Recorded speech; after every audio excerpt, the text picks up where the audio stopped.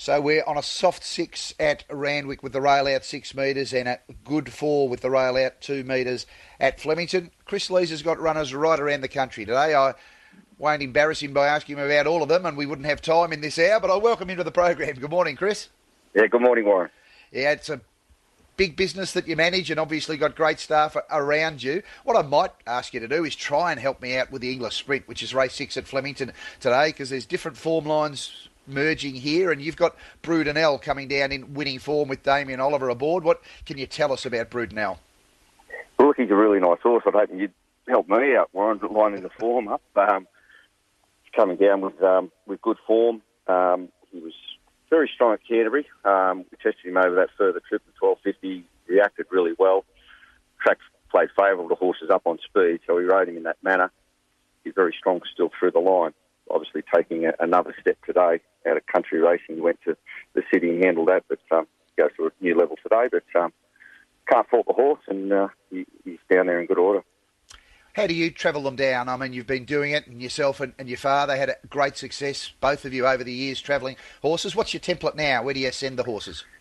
Yeah, well, we always stayed at Caulfield for many years at McDonald's stable, but we're now staying with Troy Corsons, and works really well. He went down Wednesday night and he settled in nicely, and very pleased with him.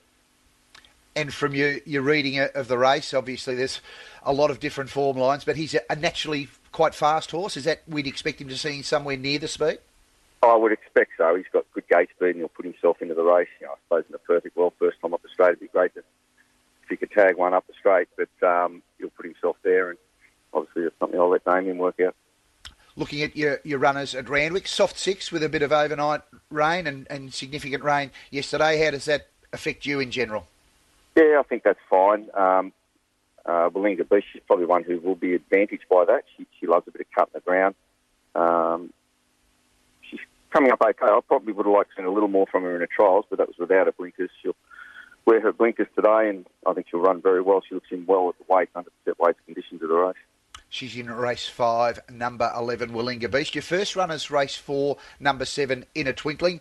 Dylan Gibbons doing a lot of riding for the stable and progressing very well through his early career for you. We'll talk about him in a sec. But what about In a Twinkling heading into this race with a couple of recent trials under the belt? I'd suggest he may take another run. We'll just be a little more positive today and put him into the race. He lacks a bit of turn of foot, but I think he'd be better over a touch further, but probably a nice stepping stone today.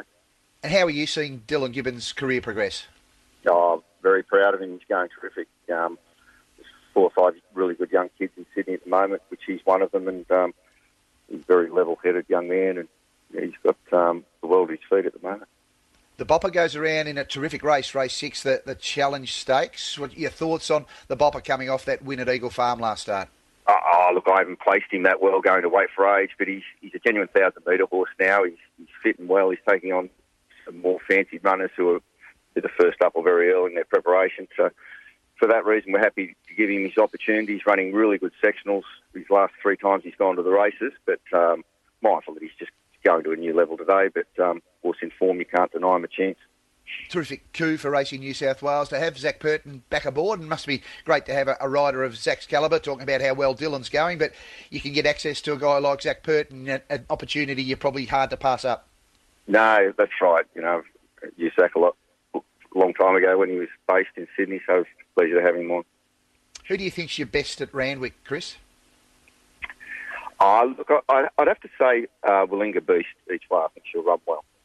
And around the country, runners at the Gold Coast, Eagle Farm, Gunnedah, you're spreading the net far and wide today. Is there one or two that if they're tab meetings we should be keeping an eye on? Yeah, I'd wait for Spangler in the last at Hawkesbury. I think he might be our best. Spangler in the last at Hawkesbury. I'll find that. So Hawkesbury, that is race 8, number 1, Spangler with Aaron Bullock aboard. Thanks so much for your help, Chris, and good luck right around the country today. Thank you, Warren. Cheers.